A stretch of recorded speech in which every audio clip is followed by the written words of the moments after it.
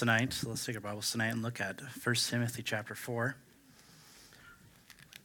1 Timothy chapter 4. Tonight we're looking in our series again about setting an example.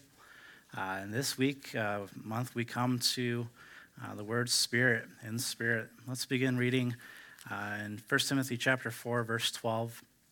It reads, "Let no man despise thy youth, but be thou an example of the believers, in word, in conversation, in charity, in spirit, in faith, in purity. Till I come, give attendance to reading, to exhortation, to doctrine." Let's pray. Father, I thank you for tonight. I thank you for all that's been done to this point in the service, Lord. I pray that you would help me as I preach. I pray that you would guide my mouth, guide my thoughts, Lord. I pray that you would use me to share the truth that you would have me to share, Lord, tonight from your word. I pray that you would work in hearts tonight, Lord, as we listen to your word. I pray that you would help us to be doers of the word, as James says, and help us to be changed, Lord, after we follow what your word says, Lord. And I pray you'd help me tonight, Lord. Help those who are listening, Lord, to receive your word. And I pray this in Jesus' name, amen. So this month we come to the word in spirit, the phrase in spirit, being an example of the believers in spirit. What is this spirit that Paul is talking about? This study was a bit more of a difficult study for me, since this word is used in so many different ways in our Bible. We have it in reference to the Holy Spirit, and that's often capitalized, not all the time, but most of the time it's capitalized in our Bible. And then we have it in referring to the spirit of man, and we have it referring to other ways we would use the word spirit. But in our verse tonight, I believe the definition we see here is the disposition or influence which fills and governs the soul of anyone. The disposition or influence which fills and governs the soul of anyone. And I think to illustrate what exactly this word means, you could think of it like the sail of a sailboat. For the last 4 or 5 years, I've been following a series on YouTube of an Englishman who is with his team in Washington State, is trying to rebuild a wooden sailing yacht. It's called Tally-Ho. This ship was originally built in 1910, and this ship they're trying to restore. This sailing yacht, its main form of propulsion was using the wind in its sails.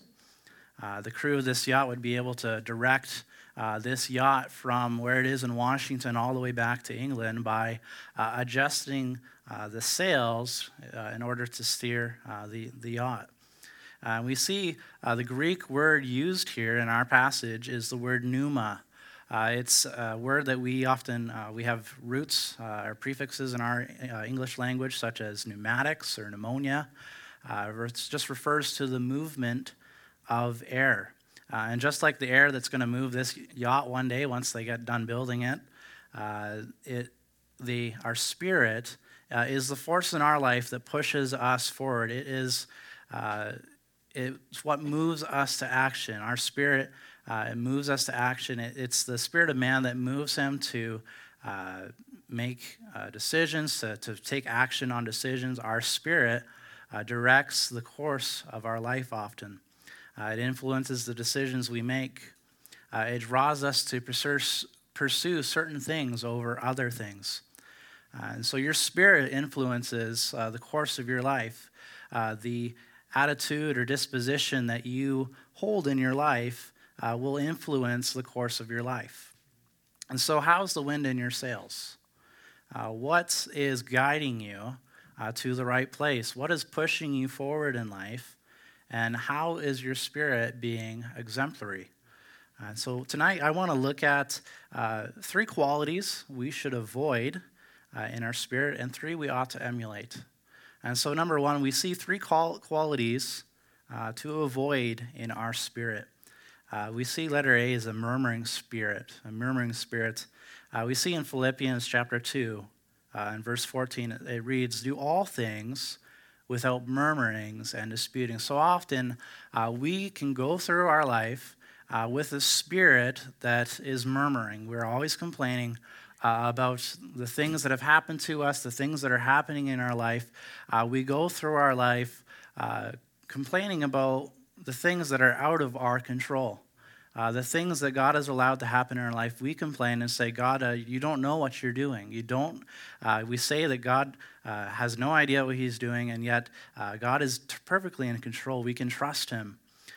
We see in 1 Peter chapter 4, use hospitality one to another without grudging or without complaining or murmuring.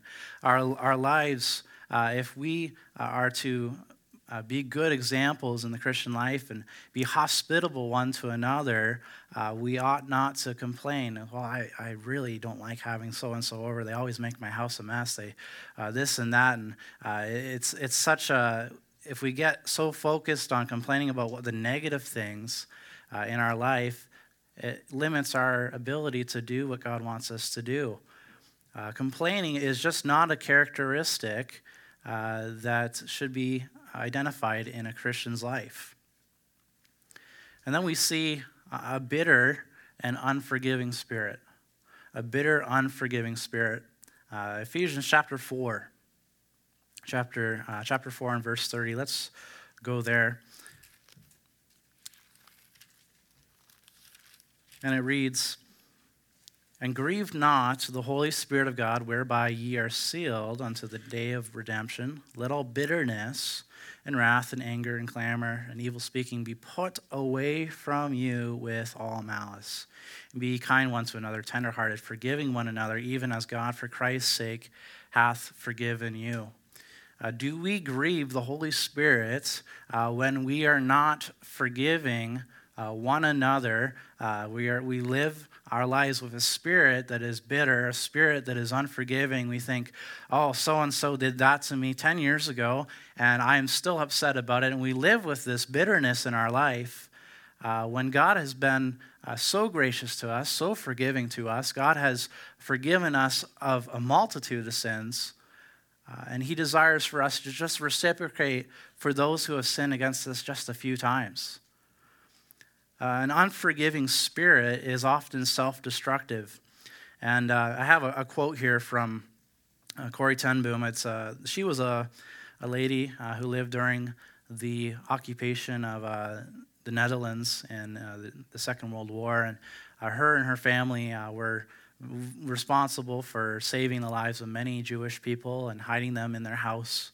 And she in a book, it talks about a situation she had where she had to face a decision whether to forgive or not. And she writes, "It was in a church in Munich that I saw him, a balding, heavy-set man in a gray overcoat, a brown felt hat clutched between his hands. People were filling out the basement room where I had just spoken. It was 1947, and I'd come from Holland to defeated Germany with the message that God forgives. And that's when I saw him working his way forward against the others. One moment, I saw the overcoat and the brown hat. The next, a blue uniform and a visored cap with its skull and crossbones. It came back with a rush. The huge room with its harsh overhead lights, the pathetic pile of dresses and shoes in the center of the room, the shame of walking naked past this man. I could see my sister's frail form ahead of me, ribs sharp beneath the parchment skin. Betsy, how thin you were. Betsy and I had been arrested for concealing Jews in our home during the Nazi occupation of Holland. This man had been a guard at Ravensbrück concentration camp where we were sent. You mentioned Ravensbrück in your talk," he was saying. "I was a guard in there." No, he did not remember me. I had to do it. I knew that. The message that God forgives has a prior condition, that we forgive those who have injured us. But since that time, he went on, I have become a Christian. I know that God has forgiven me for the cruel things I did there. But I would like to hear it from your lips as well. Corey, his hand came out. Would you forgive me? And I stood there, I whose sins had every day to be forgiven and could not. Betsy had died in that place. Could he erase her slow, terrible death simply for the asking? I could not have been many seconds that he stood there, hand held out, but to me it seemed hours as I wrestled with the most difficult thing I had ever had to do. For I had to do it, I knew that. The message that God forgives has a prior condition, that if we forgive those who have injured us, the Bible says, if you do not forgive men their trespasses, neither will your Father in heaven forgive your trespasses. And still I stood there with the coldness clutching my heart. But forgiveness is not an emotion. I knew that too. Forgiveness is an act of the will, and the will can function regardless of the temperature of the heart. Jesus, help me, I prayed silently. I can lift my hand. I can do that much. You supply the feeling. Oftentimes in our lives, there's people who have done unspeakable wrong against us. And God is calling to us to forgive those who have done wrong against us, to our brother and sister in Christ who has done wrong against us, to the lost person who has done wrong against us. And God is asking for us not to, it's not that he wants us to bring the feeling to it, but that we know that we can forgive others. It's an act of the will. And that can function regardless of the temperature of the heart. And God will change your heart regardless of what you're feeling. We can forgive others for the things that they've done wrong to us because God has forgiven us of so much. And oftentimes we live our lives with a bitter, unforgiving heart, a heart that we don't let go of those things. And oftentimes that destroys us. It hurts us more than it hurts the person we're not forgiving. I think of the illustration of a monkey. They would set out traps for a monkey. Oftentimes they take a coconut and put something inside of that coconut, and if the monkey were to reach into that coconut and try to pull out whatever that treat was, it would get their hands stuck, and that they'd have that coconut fixed to something, and so that monkey would be stuck. And unless he let go of the thing that he wanted that was inside of there, he could not leave. And so oftentimes, that is how we treat the sins that have been committed against us, the things that people have trespassed against us. We hold on to them so much. And oftentimes the hunters will come and find the monkeys and kill them and take them for food. And we hold on to the things that people have done against us, not realizing that it hurts us more than it hurts them. And so spirits we ought to avoid.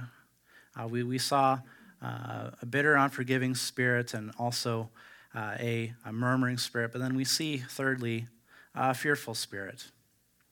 We see in 2 Timothy chapter 1, "For God hath not given us the spirit of fear, but of power and of love and of a sound mind."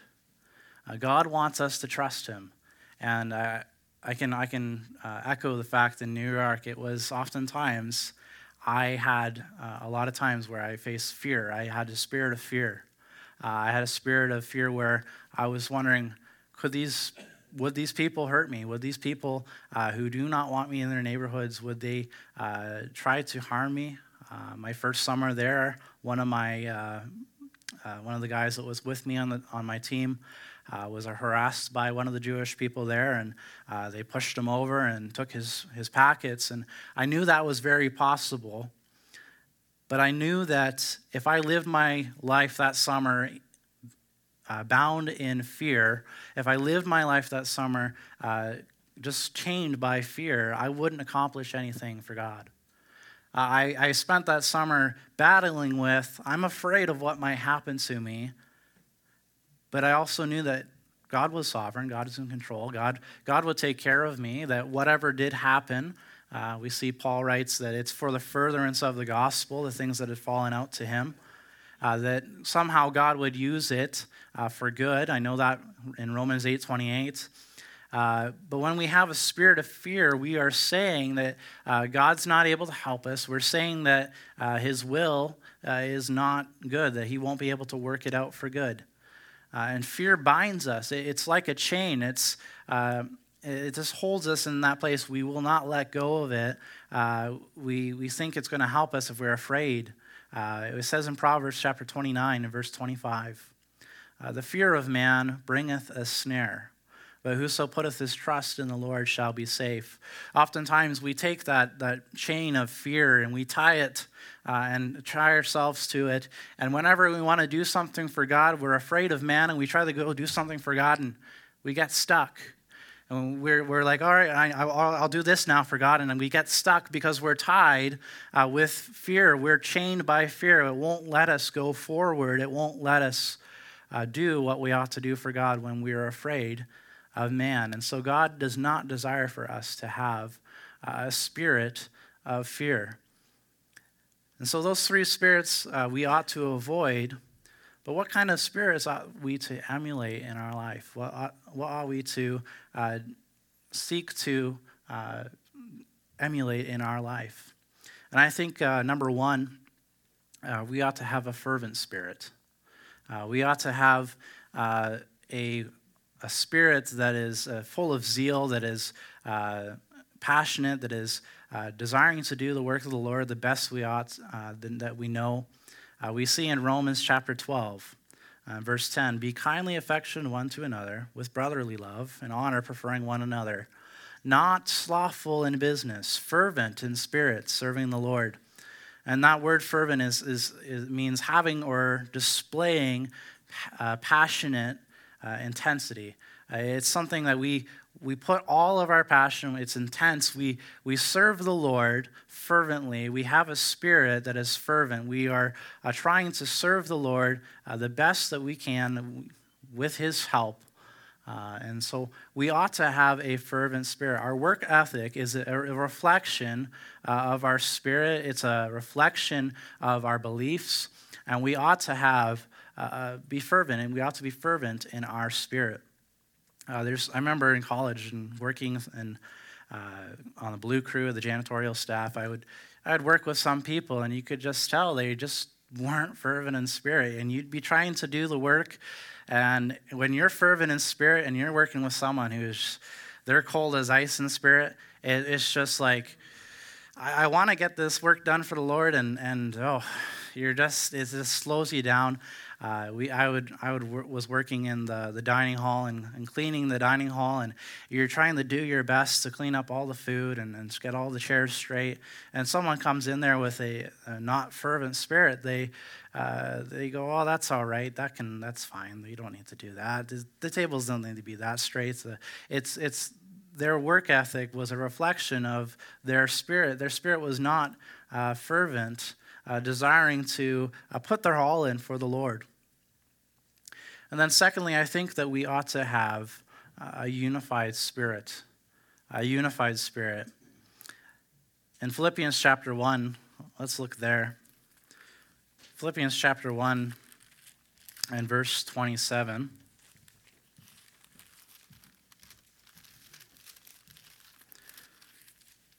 We read, only let your conversation be as it becometh the gospel of Christ, that whether I come and see you or else be absent, I may hear of your affairs, that ye stand fast in one spirit, with one mind, striving together for the faith of the gospel.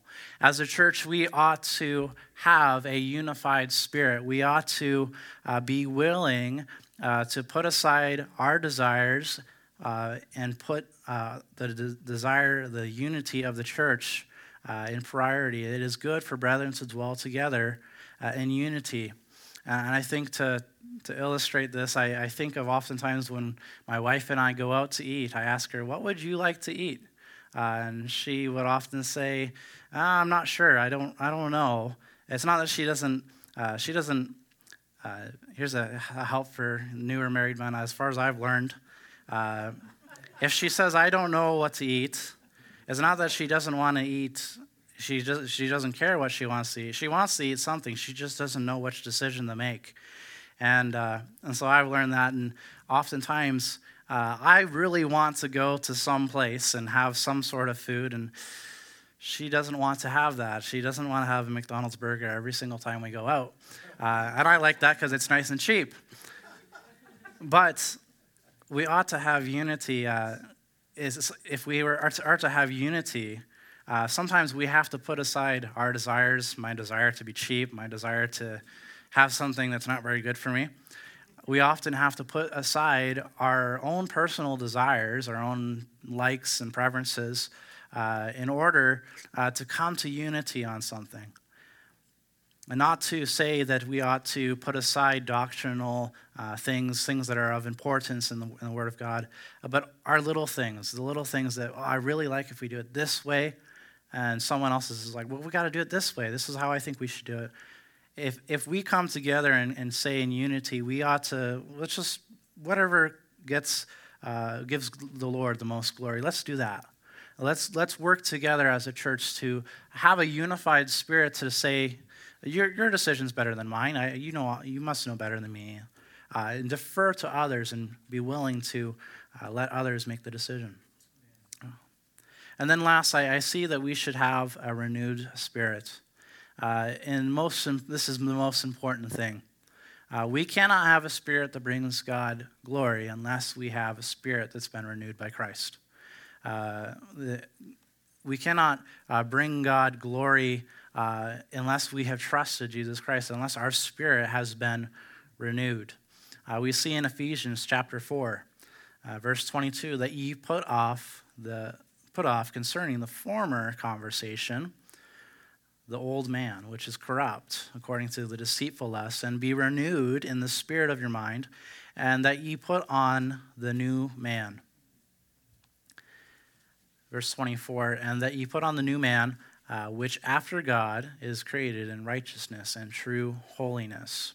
We need to renew the spirit of our mind. We ought to be renewed in our mind through God's word as a Christian. And if you are not saved today, you need to be renewed in your spirit. You need be reborn. You need to be made new. We see in 2 Corinthians chapter 5, therefore, if any man be in Christ, he is a new creature. Old things are passed away. Behold, all things are become new. And so we ought to be renewed in our spirit. We can do this by reading his word. We can do this by going to God in prayer and being faithful to the preaching of God's word. We can be renewed in our spirit day by day by being faithful to doing what God wants us to do. And each day as we live our Christian life, we have a choice to make. Do we choose to live the life that we used to live? Do we choose to put on the things that our old man did? Or do we choose to put on the new man and choose to live the life that God has for us rather than what we would desire? And so we should have an exemplary spirit. We ought to honor the Lord with our spirit. Is your spirit, is it guiding you toward the things that God would have you to do? Is the wind in your sails, is it pushing you towards the right destination?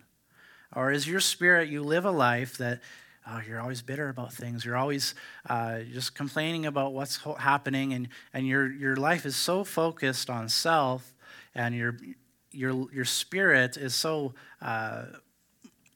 I'm not sure the word, but your spirit has such a quality to it that it just your focus is not on the things of God. It's putting you towards and sending you towards what you shouldn't be going to. Is your spirit, is the wind in your sails pushing you towards what God would have you to do? Do you have the spirit, a spirit that God would be honored by? And so I would ask us to stand, and we'll pray, and we'll have the instrument, the pianist come, and have our time of invitation. Let's pray. Father, I thank you for your help in your tonight, Lord. I pray that you would just help us to have a spirit that is exemplary, that we would honor you by the spirit that we have. I think of in the book of Acts how they were not able to resist the spirit that Stephen spoke by.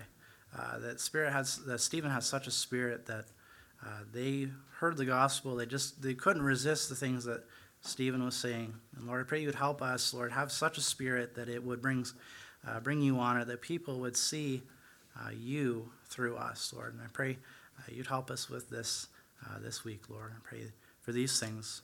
In Jesus' name, amen. All right, you can take your hymn books and turn to hymn number 541. 541, and we're going to sing one verse of Set My Soul Afire.